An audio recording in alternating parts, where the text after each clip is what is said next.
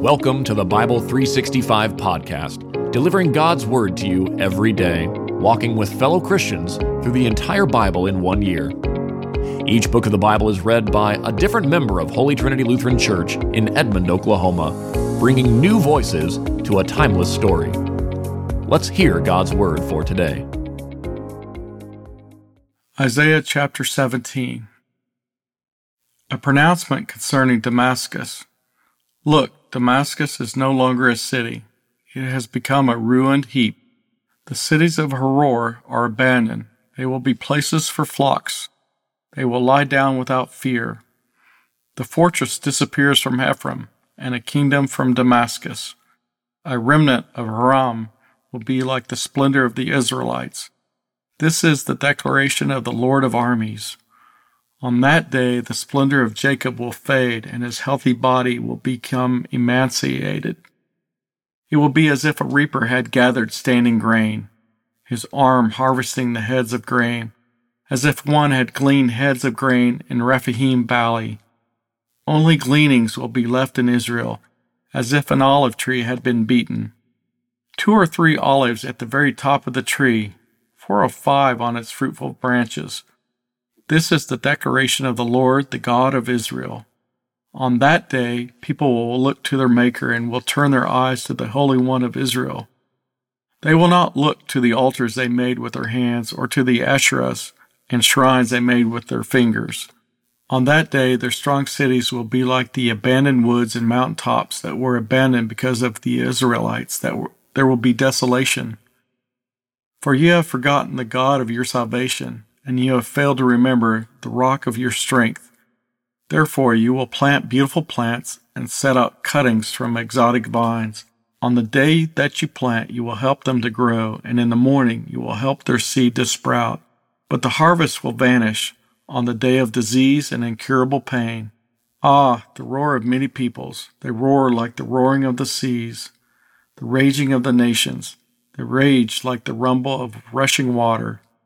The nations rage like the rumble of a huge torrent. He rebukes them and they flee far away, driven before the wind like chaff on the hills and like tumbleweeds before a gale. In the evening, sudden terror. Before morning, it is gone. This is the fate of those who plunder us and the lot of those who ravage us. Isaiah chapter 18. Woe to the land of buzzing insect wings, beyond the rivers of Cush, which sends envoys by the sea, in reed vessels over the water. Go, swift messengers, to a nation tall and smooth skin, to a people far and near, a powerful nation with a strange language, whose land is divided by rivers.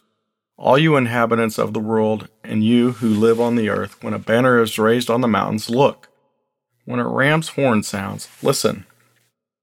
For the Lord said to me, I will quietly look out from my place, like shimmering heat in sunshine, like a rain cloud in harvest heat.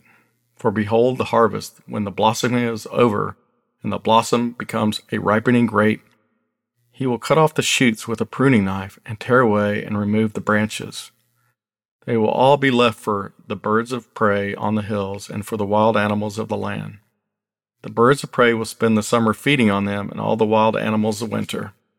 At that time, a gift will be brought to the Lord of armies from a people tall and smooth skin, a people feared far and near, a powerful nation with a strange language, whose land is divided by rivers, to Mount Zion, the place of the name of the Lord of armies.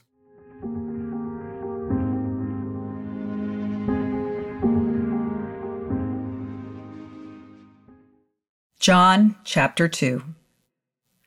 On the 3rd day, a wedding took place in Cana of Galilee. Jesus' mother was there, and Jesus and his disciples were invited to the wedding as well. When the wine ran out, Jesus' mother told him, "They don't have any wine." "What has this concern of yours to do with me, woman?" Jesus asked. "My hour has not yet come." "Do whatever he tells you," his mother told the servants. Now 6 stone water jars had been set there for Jewish purification.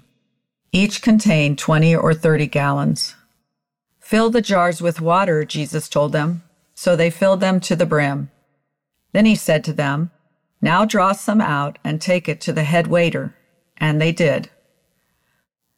When the head waiter tasted the water after it had become wine, he did not know where it came from, though the servants who had drawn the water knew.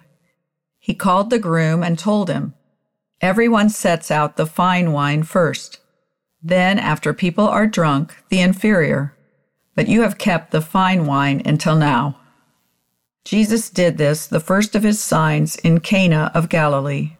He revealed his glory, and his disciples believed in him. After this, he went down to Capernaum, together with his mother, his brothers, and his disciples, and they stayed there only a few days. The Jewish Passover was near, and so Jesus went up to Jerusalem. In the temple, he found people selling oxen, sheep, and doves, and he also found the money changers sitting there. After making a whip out of cords, he drove everyone out of the temple with their sheep and oxen. He also poured out the money changers' coins and overturned the tables. He told those who were selling doves, "Get these things out of here. Stop turning my Father's house into a marketplace." And his disciples remembered that it is written, "Zeal for your house will consume me." So the Jews replied to him, "What sign will you show us for doing these things?" Jesus answered, "Destroy this temple, and I will raise it up in 3 days." Therefore the Jews said, "This temple took 46 years to build, and will you raise it up in 3 days?" But he was speaking about the temple of his body. So when he was raised from the dead, his disciples remembered that he had said this, and they believed the scripture and the statement Jesus had made. While he was in Jerusalem during the Passover festival, many believed in his name when they saw the signs he was doing. Jesus, however, would not entrust himself to them, since he knew them all, and because he did not need anyone to testify about man, for he himself knew what was in man. This has been the Bible 365 podcast, a production of Holy Trinity Lutheran Church and School in Edmond, Oklahoma, in collaboration with Cinematic Waves TV and Film Post-Production Studios. The Christian Standard Bible is copyright 2017 by Holman Bible Publishers, used by permission.